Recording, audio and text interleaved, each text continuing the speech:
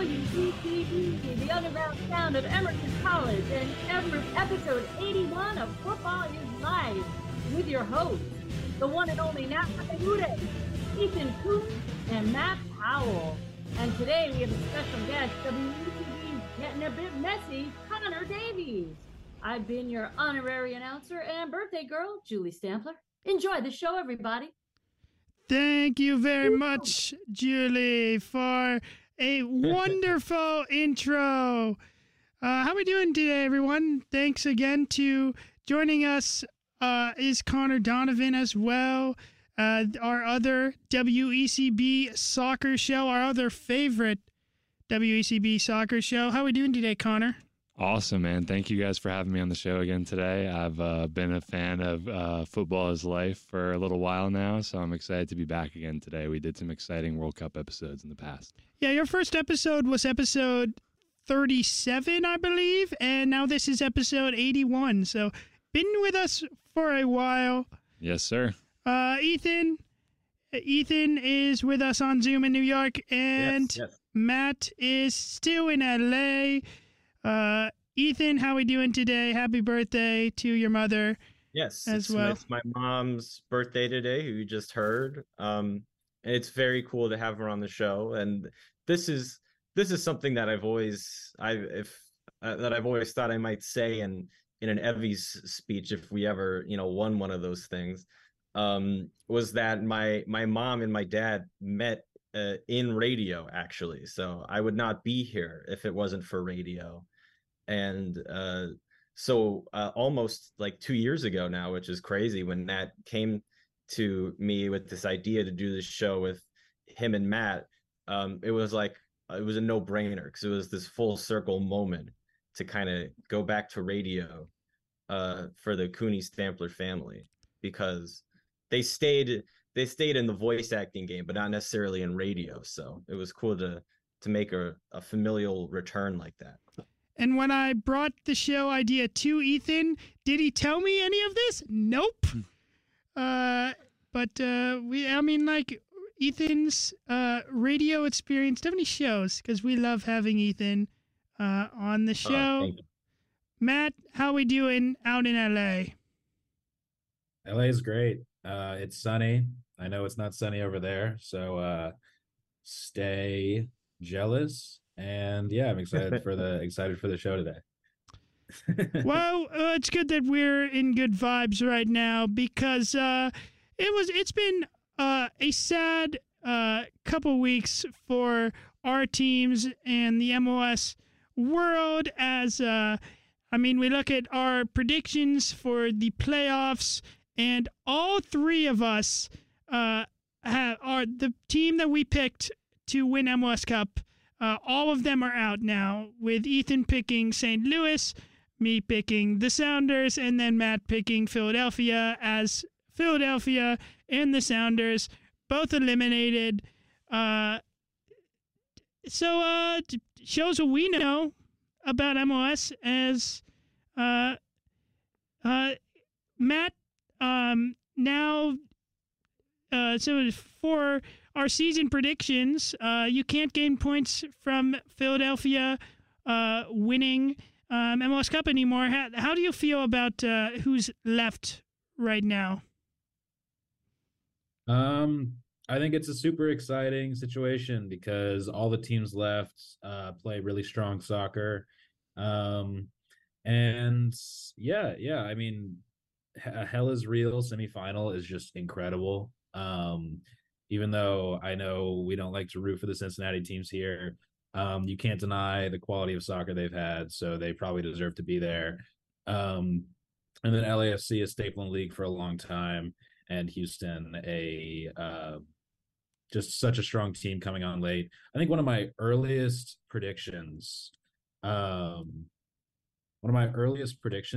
was going back to last season, and it was about how Hector Herrera was going to raise the level of Houston dramatically. And it's really late. I'm not claiming that prediction, but whatever Houston has done, they've done it well, and they're a good team now. So I think all the teams deserve to be there, and it should be exciting. Well, all of us picked 2 out of the 4 teams that are in the semifinals right now. Ethan picked LAFC and Cincinnati to be in the semifinals. The other teams were Nashville and St. Louis. While Matt picked that LAFC and Cincinnati would be here. I said Cincinnati and Houston. But right now, for the lead, technically I'm still in first in that prediction.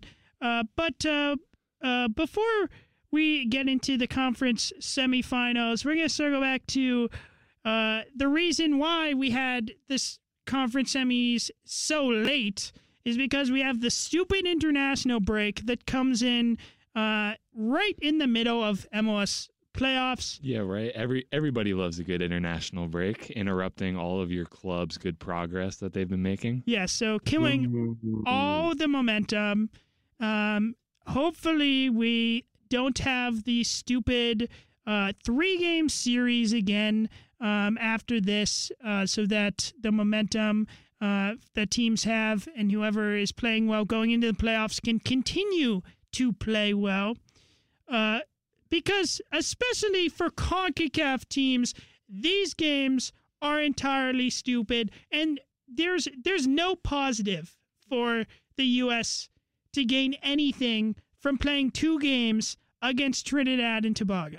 Yeah, that's been my question for a while, is what really is the point of having these Nations League games? Like, what is really the gain from this beside more financial gain and for clubs, or not clubs, for countries through like TV streaming money? But beside that, like, all you're doing is adding more workload to the players and adding more risk for injury in their club seasons. Like, what's really the point here? Well, the Nations League was added. The CONCACAF Nations League was added pretty much because of UEFA adding the UEFA Nations League. Yeah. And unlike the UEFA Nations League, which I think is good because there are complicated ways in which if you do well in the Nations League or in World Cup qualifying, then it can help you make a World Cup or make it to the Euros. So the games matter more. For CONCACAF, it's the same 4 teams essentially are always going to be in the CONCACAF Nations League semifinals and final. So like there's really not much differentiation between between the clubs, because you got teams like the U.S., Mexico, Canada, Jamaica are just so much higher than the rest of the other teams in CONCACAF. So there's no positive, again, to playing this, except especially for people like Berhalter, like there's nothing he can gain because we should be winning all these games by like 10-0. So then when we don't, it just again raises the question of why Greg Berhalter is coaching this team. Because as the U.S. men's national team continues to go down south into the Caribbean, and we never play well. No, never. It's another 2-1 defeat in the second leg. Or do we want to talk about the first leg at all? Is there anything we want to bring up from that one? We won the first leg, didn't we? We won like 3-0. Yeah, well, but we didn't score until the 80th minute. We won 4. We scored 4 goals, and the first goal came after the 80th minute. Yeah. But again, it's Trinidad. We should be beating them by 14. Right. At that rate. So yeah, we won at home and then lost on the road, correct? Yes. Yeah. We can't play well in the Caribbean. I don't know what it is. And unlike the Trinidad game in 2018, which unlike that one, that game was played in. This one was actually played in Trinidad. The one in 2018, the famous one that kept us out of the World Cup in Russia. I guess it was actually 2017 the game was played. That game was in Cuba. This game was in Trinidad. And but it was very similar to that game, as they both finished 2-1 in both cases. Whoever is the coach does a really bad job with substitutions, and the team just looks absolutely terrible at trying to control the game. Matt, what are your thoughts on this repeated occurrence of the U.S. being terrible in the Caribbean? I mean, we just not to beat a dead horse, but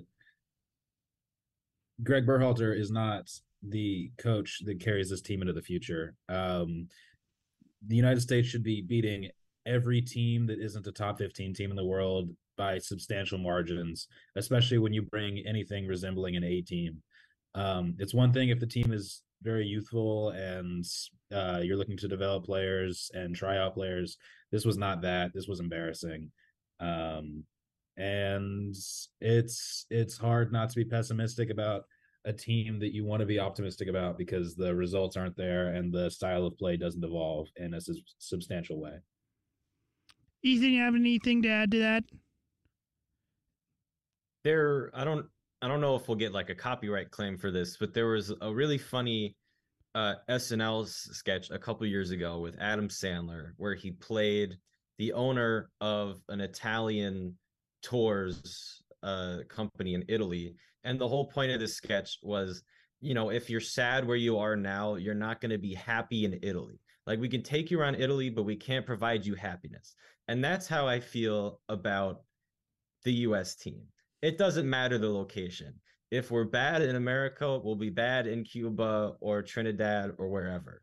We're not gonna. I don't think it's just location. Obviously, there's factors that play into that, but I think as long as Greg Berhalter is on the plane or the train or the bus that's taking us to whatever location, I think we'll struggle. Yeah, people got to stop blaming the fields. Blaming the turf is just such a low form for any player to make. It's not, yes, when we go play in the Caribbean and in other places in CONCACAF, the fields aren't as nice as like Wembley. But then also in Europe, there are just as bad fields when it comes to international football. This is just international football. Yeah, there was one time I saw Portugal play Bosnia in Bosnia, and the field they played on was a literal like cow pasture that they had transformed into a field for the national team. I mean, you hate his guts, but we go back to the rant in 2017 when Taylor Twellman was ranting about us not making the World Cup. He brings up that they played on a cow pasture. That's part of the ramp, and it's a good point. Like, doesn't matter. We have so much more money than Trinidad. We should never be losing to them. Not only just is there more money being put into the program, but Trinidad is as a country is the same size as like one not very big city in the U.S. So the fact that team is getting enough players who can beat us is really, really scary. Let's talk about the play that stole all the headlines and a big reason that did not help the U.S. At all.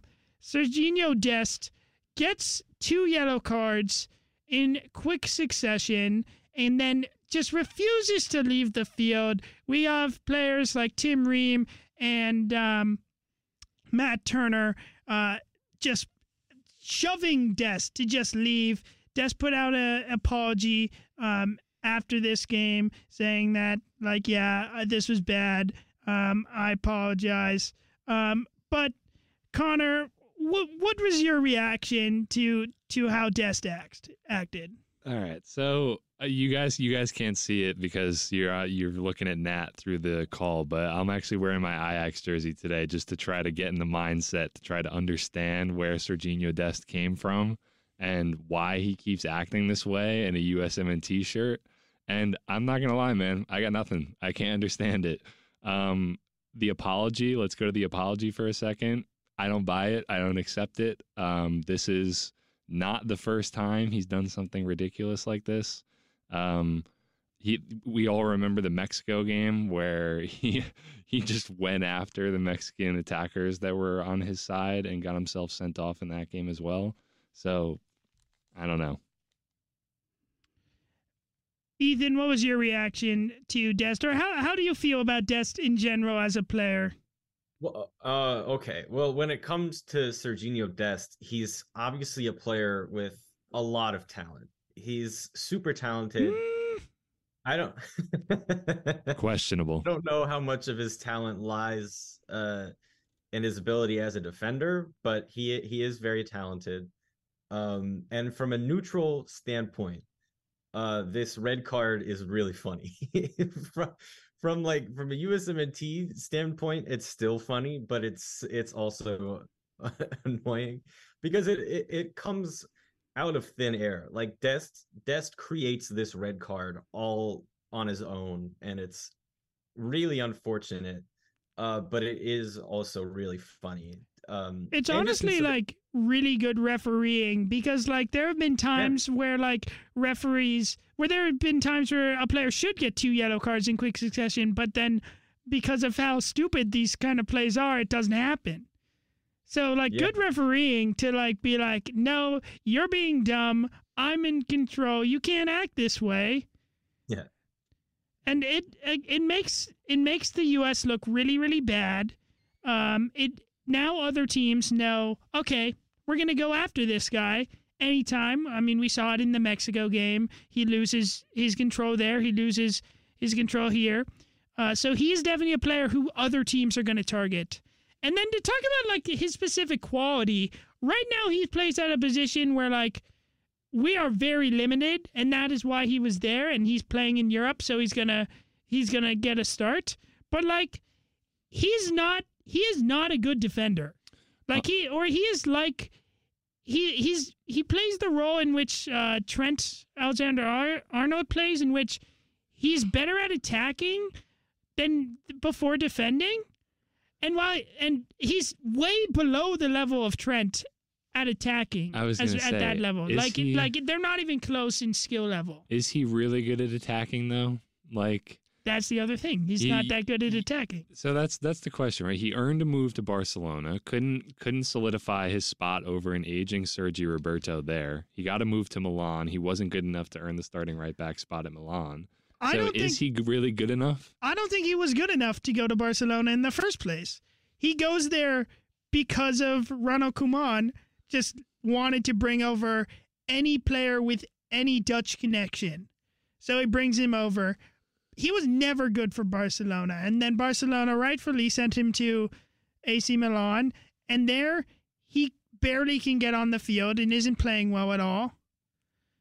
He's always been very overrated, and I think he made those moves too soon.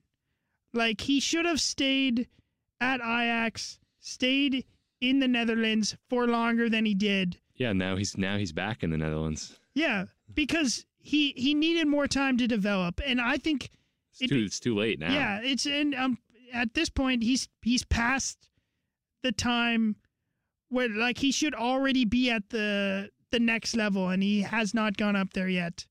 But again, there's no one like he's a right back, but besides Jedi Robinson, he's second. He's like the backup for our left back, which just shows where we are for left backs and right backs these days. Yeah, and Jedi is mediocre at best. Yeah, Ethan, what? It's time for Joe Scally. It's time for NYCFC Academy product Joe Scally to secure his starting spot at right back for the USMNT. And honestly, like I will take him over. I was going to say I wouldn't mind a Scally experiment at the moment. I mean, we try something new. I mean, we also have we also have the Denmark player, the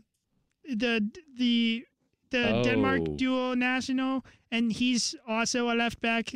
So he also he's been impressive. He's someone who could take the spot when Jedi's not in the field. What do you want to say about Scally, Matt? Well, I just wanted to say that first of all, Serginho Dest is a fantastic futsal player.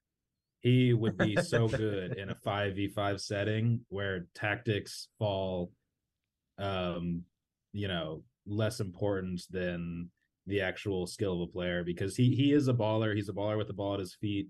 He plays those 1-2s. He finds space in really small areas, but he is not an 11v11 player. He doesn't have the discipline. He doesn't have the ability. But on the topic of our extremely weak outside backs, world football at the highest level has evolved past the traditional outside back. We are looking It's at true. It's a good point. inverted outside backs all over the place. The best teams in the world are exploiting that. The need for an outside back is it's not something we need to seek out. We need a tactical evolution of the team, or at least experiment with a tactical evolution of the team that sees players like more traditional center backs or sixes or eights in those roles, playing higher up the field, splitting lines, and letting wingers press nobody because that's where world football is right now. And right now, I think not to stick everything on Berhalter, but even this Serginho Dest problem feels like there's a solution with him on the field, with him not on the field, but he just can't see it. He refuses to evolve. He thinks the only way to break down a low block is to cross the ball. I'm so sick of it. And the Serginho Dest problem compounds with the Berhalter problem in a really awful way to watch. Yeah, I mean, I'm fine with blaming everything on Berhalter. I think that's the perfect. Like, I'm 100% happy to scapegoat Berhalter. Just to be completely honest.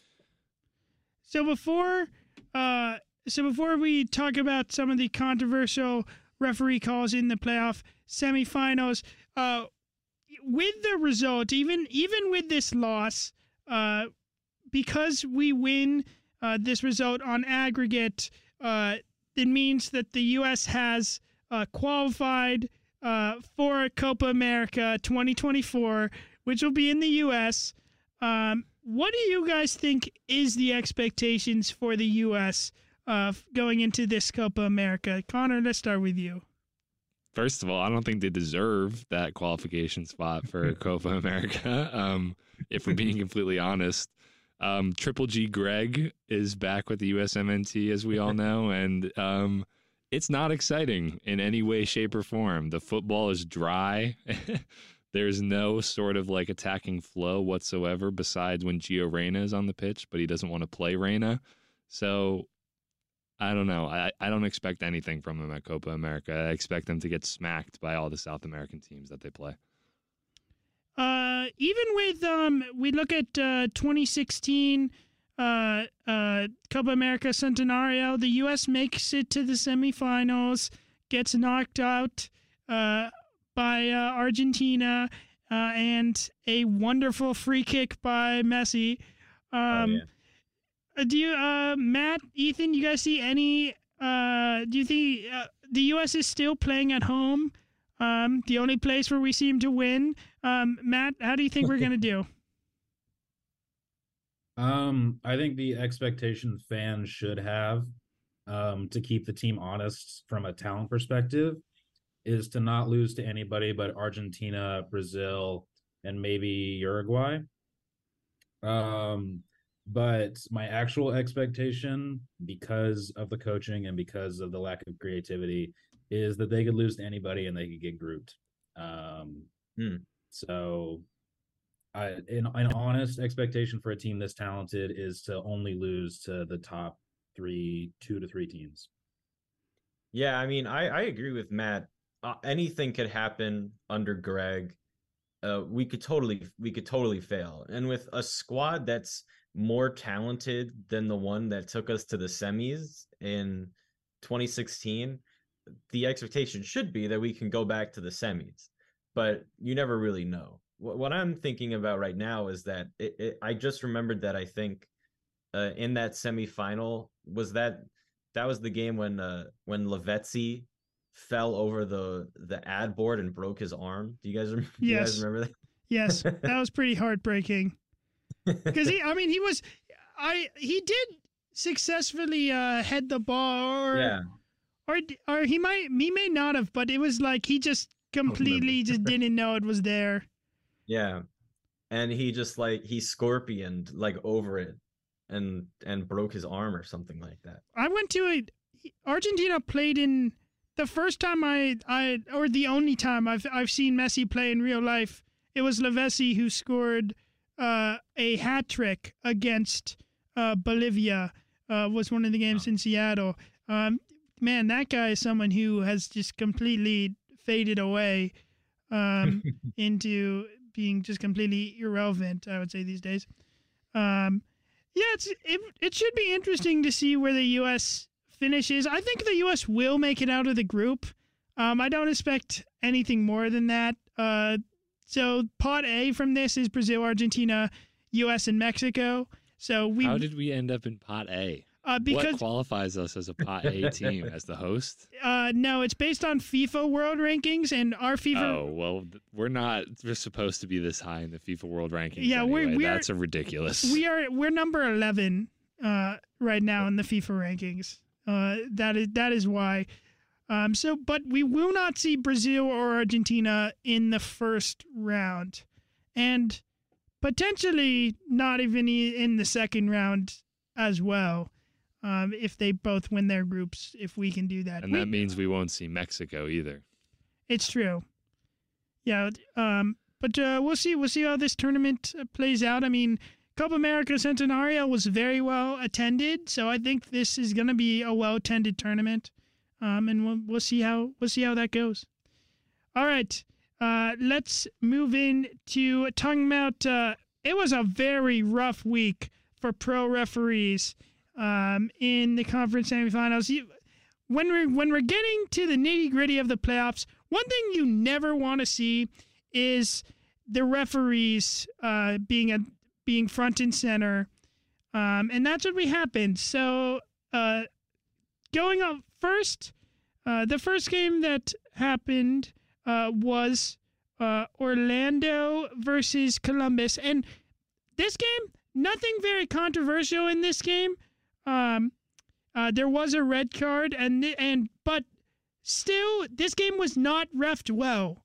Like there's no big calls in this one, but a badly reffed game, and it's really sad that this game was probably the best ref game from the conference semifinals. Ethan, any thoughts on seeing Orlando bow out to Columbus in Orlando? It was nice to see. I mean, it was a bit boring from a viewer's standpoint, but I mean, like I said in our group chat, I hate Columbus, but Orlando, is NYCFC's expansion cousin, so I never really want them to succeed, or at least not more than NYCFC, which thankfully they kind of haven't until this point. I mean, I think they do have an open cup, but I mean, we got the big cup, we got the big chip, we got the MLS Cup. I mean, a massive thanks to Columbus's goalkeeper is the reason they're moving on, making some outrageous saves. That's why they're moving on. The goal that Columbus first scores, Christian Ramirez gets lucky to be at the far post and put it in. Then Cucho at the very end of the game, we have Gillespie is pretty far out, makes a bad pass, and then Cucho scores from half field. Now you're winning 2-0. Orlando has to push everything forward. Why are you ripping off your shirt? You're scoring on an empty net. This is not the time to rip off your shirt. And this is why Columbus is very annoying. Do you have any thoughts on ripping off your shirt, Connor? Have you ever ripped off your shirt in a game? No, but it's playoffs. It's I would. It's the conference semifinals. If he did it in the regular season, I would have been like, all right, man, come on. Like, what are we doing here? But it's the playoffs and conference semifinals. It's an empty goal. Yeah, I think it's warranted. Okay, Connor says that we are not allowed to be mad at Tim for ripping off his shirt. It is allowed. I mean, you can have whatever opinion you want on it. If you particularly didn't like it, that's fine. I think if you're scoring a goal from you said from half field? Yeah. Yeah, if you score from half field in the conference semifinals, I'd rip off my shirt. Let's move on to the Philadelphia-Cincinnati game, which was decided, very close game, by a very controversial goal. Cincinnati, the player who gets the assist, looks to be leaning offsides and just offsides, but they do not. The AR keeps it down, and there is no review. Ethan, watching this game live, you were very adamant that they got this wrong, and you have been a big hater of Philadelphia Union fans, but you support them here. Yeah, I never in my life did I think I would be defending anything Philadelphia related or anything Union related, because I really don't like them, but they got done very dirty here. I think this is so clearly offside. I don't know how it was not called initially on the field, and I don't know how it wasn't corrected on VAR. I would say this is a very clear and obvious error.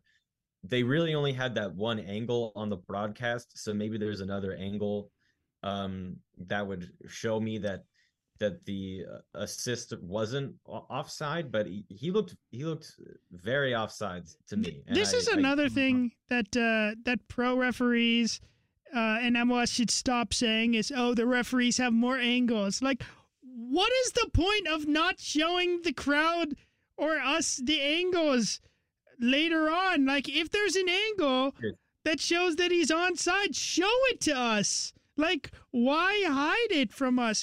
I don't understand that. I don't understand Andrew Wiebe being like, it's all his arguments in instant replay this week. It still looks offsides to me. He takes one Twitter user's opinion and who says it's probably not offsides, and he says, yeah, it's not offsides. To me, this is offsides. Yeah, there was what do you say, 3 inches in the instant replay video. Yes. It looked like to the naked eye. I don't know, man. Naked eye to me looked like he was pretty clearly in an offside position and came back to receive the ball. I also don't understand, like, where's the measurement where you're getting that from the freeze frame photo, because like the freeze frame photo, how do you figure out the scale there? Looks, sounds, smells fishy to me. This is such a big, and such a big game.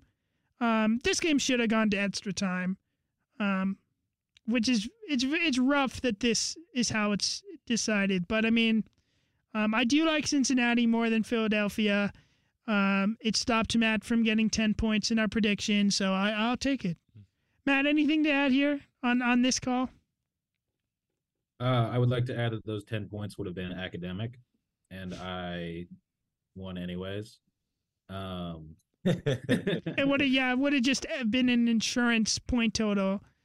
And I would also like to say that he probably is offsides, but that is very poor defending from Philadelphia. Their entire midfield line fell asleep, and the header back into the space is not quick enough for a defender not to be there, work back, and cover that space.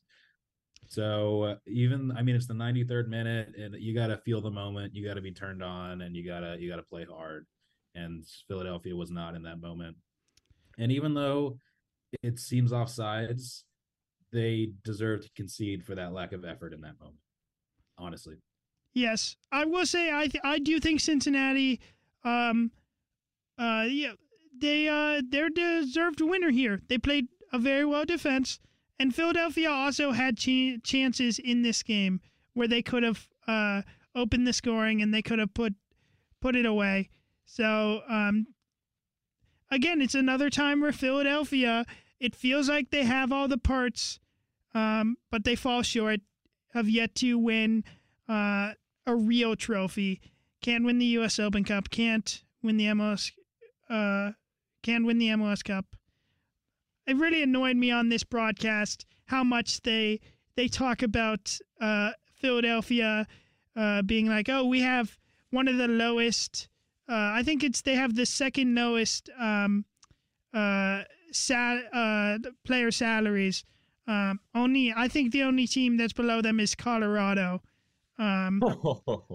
which makes sense. The owner puts nothing into Colorado.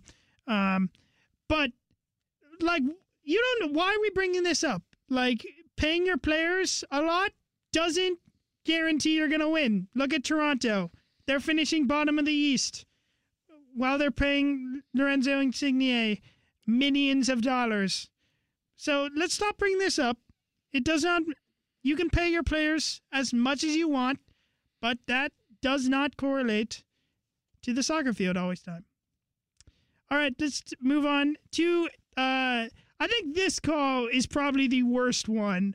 I don't know how the referees didn't go to VAR to change this one. It's in the Houston SKC game, two teams with a lot of history. And after Houston takes the lead, which saw Hector Herrera put in a ball. He's taking corner kicks with both his left foot and his right foot, which, I mean, you got to be really good to be serving in good quality balls with both feet at this level. So that's huge. But then SKC has a chance, and it very, very much looks like that a Houston defender standing on the goal line stops the ball from going in the goal with his wrist, with his arm, and it was not given as a penalty. It was not given as a red card. Connor, let's start with you on this one. Yeah, the argument in the replay was that the angle from behind him, it wasn't clear and obvious, quote unquote, that the ball had hit him solely in the wrist and not also in the torso by his wrist. But again, that is Weeby talking, and Weeby knows nothing. Yeah. I don't agree with what Weeby was saying in the instant replay video. Listen, from the footage, to me, to my naked eye, it looks pretty clear and obvious that not only did the ball hit the player in the wrist, but the wrist was actually next to the defender's body and then extended outward to physically stop the ball from going in the net and deny a clear goal scoring opportunity. Yeah, his arm definitely moves when the shot is taken, so it's definitely not ball to hand or anything. And I think on this play, especially, the referee should have been sent over to look at the play because the center should be making this call. For the other offsides one, people are like, oh, the referee should go over and they should be looking at this play since they're in the center. For offsides, it's a little different because it should be he's either onsides or offsides. But for this play, you send the referee over to the monitor because the referee should be looking at this, even though it's sort of the same thing where it hit the hand or not. This is clear, like, this is a penalty. Matt, what are your thoughts? This looks like a penalty to me.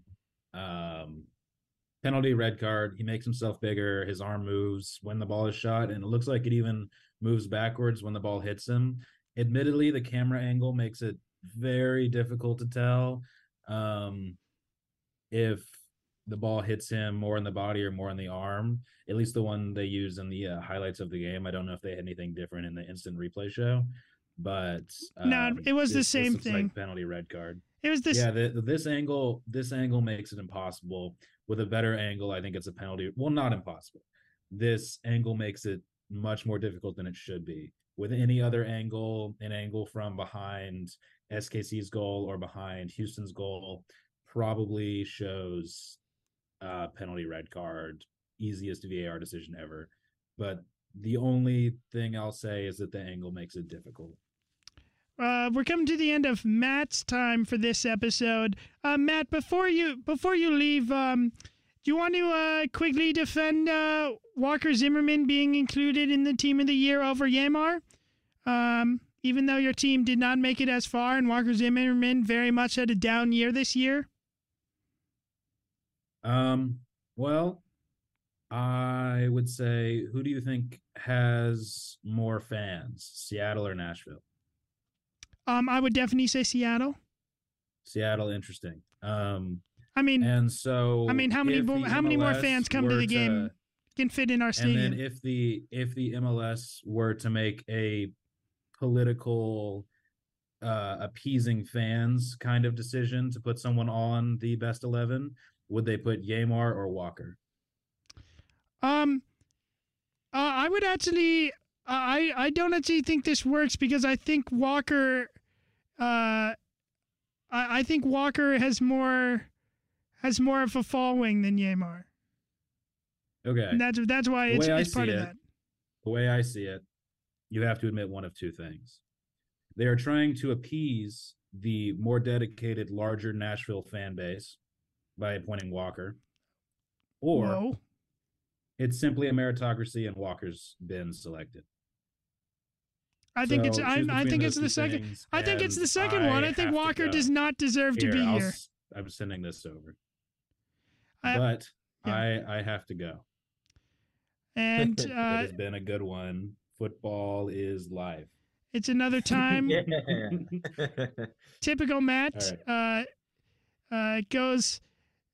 leaves the show after making a terrible take, and we'll move on. It should have been Yamar. Walker Zimmerman is a good player. This year, he was second. He was second best to Yamar. Yamar should have beaten Matt Miazga for Defender of the Year, but you win Supporter Shield. You're good. They're going to give it to Cincinnati. Walker Zimmerman did have a down year, but a down year for Walker Zimmerman is still a great year for any other MLS center back. So personally, I think it's fine that he was included. Should have been Yamar. Should have been Yamar. Made it farther. Same amount of goals. Allowed. Whereas Nashville and Seattle. And Yamar has been spectacular. All right. Let's move on to we fell to LAFC. But I do think there are a lot of positives from this game in which the Sounders had two of our DPs start on the bench, and I still think we played very well the entire game. Obviously it wasn't like we were anyone was really yelling like we got to bring in Nadero and Raul immediately, because our young players have been performing, and the people who did win the starts did play well in this game. Unfortunate to find the back of the net, but moving forward, we're going to have a lot of the same pieces next year, which is a good thing. And I mean, it's sad that this is the end of an era for the team as Ladero plays his last game for the Sounders. But again, Ladero has given the Sounders everything that he could. 2 MLS Cups, the only MLS team to win the CONCACAF Champions League. So it's the time that he moves on. I hope that he goes to Uruguay. I think the Sounders don't want to see him playing for another MLS team. So I think he's going to go outside of the league, but we'll see what's next for Ladero. I don't think it's necessarily that bad of a thing for the Sounders to go out to LAFC, though. I think that going out to a team with that much firepower is kind of respectable in their kind of situation in this playoffs. And like going back to what I was saying about stars is while our two notable stars were on the bench in this game, having your star on the field, I mean, we know how important in MLS it is to have DPs on the field. And Dennis Bouanga, the Golden Boot winner this year in MLS, gets it. He has one chance, and it's a great finish. It's a really, really nice finish. He doesn't think about doing anything else except placing it in the back of the net with a lot of power, no chance for Fry, and it's unfortunate. You can't blame the Sounders defense on this play. I mean, Alex Rodon coming back, but the Sounders pushing forward. The game could have been different very easily if Jordan Morris puts away a chance early in the first half where he runs straight past Chiellini. That was excellent. Chiellini playing his first game in Seattle on turf. And in classic Morris fashion, which we've seen again, Morris likes to then, if he gets one-on-one with the keeper, he'll do like a little dink over the keeper. That's typical Morris, instead of trying to round the keeper. Now, since the game has happened, we can say maybe he should have tried to round the keeper, but that's typical Morris. He'll learn from that. And that should not take away from the season that Morris had this year, which was a very good season. And especially, like, we don't know what's the deal with Raul. We don't know where Morris is going to be playing next year. But he had a good season, and he still has many good years to come, I believe. But now we have to get into the refereeing, because Ted Unkel was so bad this game. He's always been like a at the bottom end of MLS referees, but so inconsistent. The first yellow card is not shown till the 80th minute, and it's for the goalkeeper getting a yellow card for time wasting, which I've talked about before. Is stupid at this point, because no goalkeeper is going to give a goalkeeper 2 yellow cards for time wasting. They're just not going to do that. There were so many LAFC players, and I was texting Ethan during the game saying, like, okay, Bouanga, that's his 5th foul. Kenan Acosta, 5th foul. No cards given away, given for consistent infringement, while the Sounders are getting yellow cards. Then we have Chiellini taking out Christian Rodon outside of the box so it can't be reviewed, but completely misses the ball. That should have been a yellow card. Then Chiellini should have been off when he completely tackles Raul Ruiz to the ground. That would have been his 2nd yellow. Absolutely terrible refereeing from Uncle. And yes, the Sounders should have scored besides that. But these small yellow cards, they do change games. And Nuhu's on a yellow card from 60 minutes of this game, and he has to be careful. That changes how you have to defend. So if more of these players on NAFC are on yellow cards every time the game changes, they have to be more careful. There's more space. It doesn't allow them to park the bus for 45 minutes. I do think Ted Unkel was a factor in this game. Ethan, any thoughts on Ted Unkel? I just want to say, you're doing something really bad if even Taylor Twellman is criticizing you, which he was. Yes. Towards the sort of the final quarter to the rest of this game. And he was just pointing out Ted Unkel's inconsistencies, which were abhorrent. It was crazy. And look, obviously this is something that happens to a lot of teams, and home fans, and speaking from experience, are often like, well, why didn't that happen for us, and things like that. And it's like, what is this? They're totally biased, man, and things like that, which I get completely. But some of these calls were really strange. I don't like an LAFC player would commit a foul that a Seattle player had just received a yellow for, like the same foul, and would get nothing. And then upon repeated offenses, still nothing. And it was just really strange and incredibly inconsistent. I was heated during this game. I can tell you're fired up. Yeah, I was really heated. Your Seattle bias is coming through. Was it partly because you were watching in your hot tub, or was it the... No, I couldn't do that for this game. I mean, like, I have to be wearing a Sounders jersey during the game, so it's kind of harder to do. Do you have a lucky Sounders jersey that you wear during a game? Like, do you have a specific one that needs to be worn? I mean, like, if we win, if I'm wearing a Sounders jersey for us to win, that we've won like the last time, I usually stick with that one. So the jersey I wore to the last game against Dallas was my Roman Torres jersey. Okay. Which and then Roman Torres actually ended up being the person who did Scarves Up at the beginning of that game. So that was funny that he was at that game. So I was wearing that jersey again for this game. Obviously, it didn't turn out.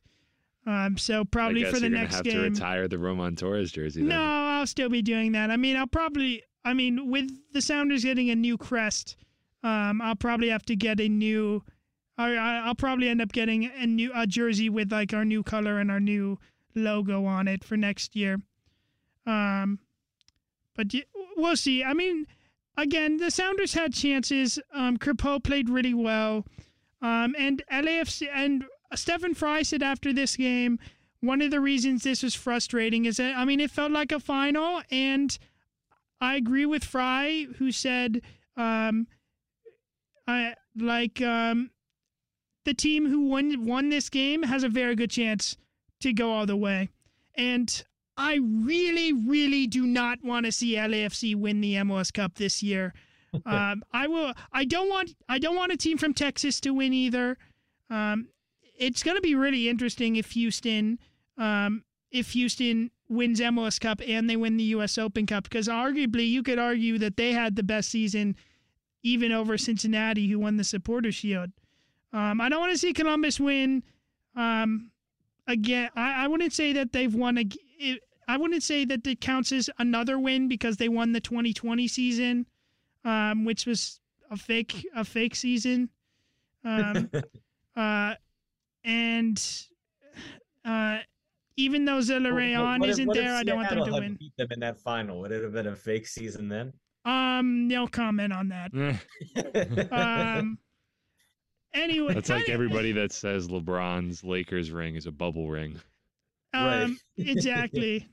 Anyway, I would say that I would, with all that being said, I'm rooting for Cincinnati. I mean, they won the Supporters Shield. They won the Wooden Spoon 3 times.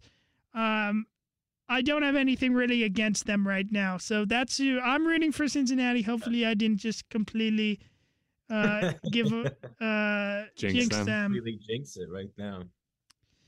Sorry, Cincinnati. There goes the chances of your first MLS Cup. Well, they do have the Landon Donovan MLS MVP on their team, so yeah. Yep. It isn't still crazy. Yeah.